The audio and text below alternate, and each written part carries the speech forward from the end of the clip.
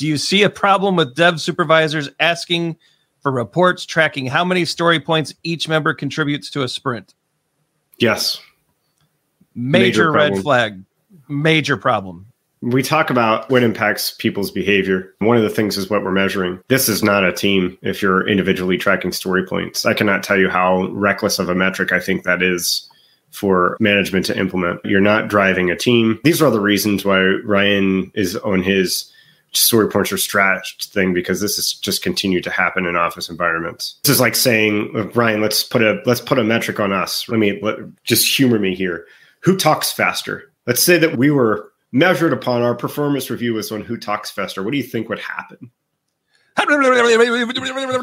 Yeah, it would. And it would terrible. It would be gibberish, and it wouldn't produce anything of value for anybody, right? Yeah.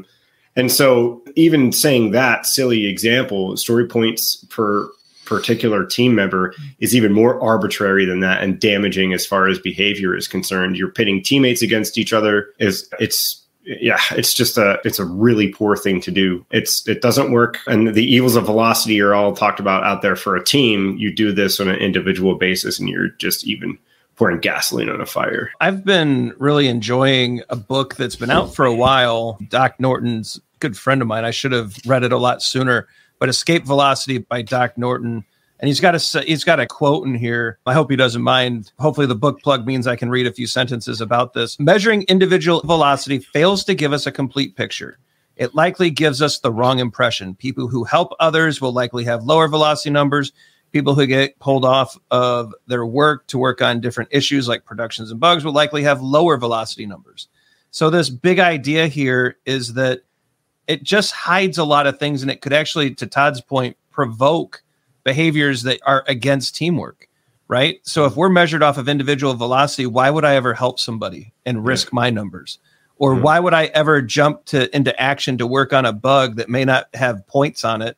Because then suddenly my review is going to be worse. Those are just a few. It tears apart. If Todd and I were to track individual story week over week, it could provoke a fight. It could provoke something that these anti-team things. Todd and I are in it together with Agile for Humans.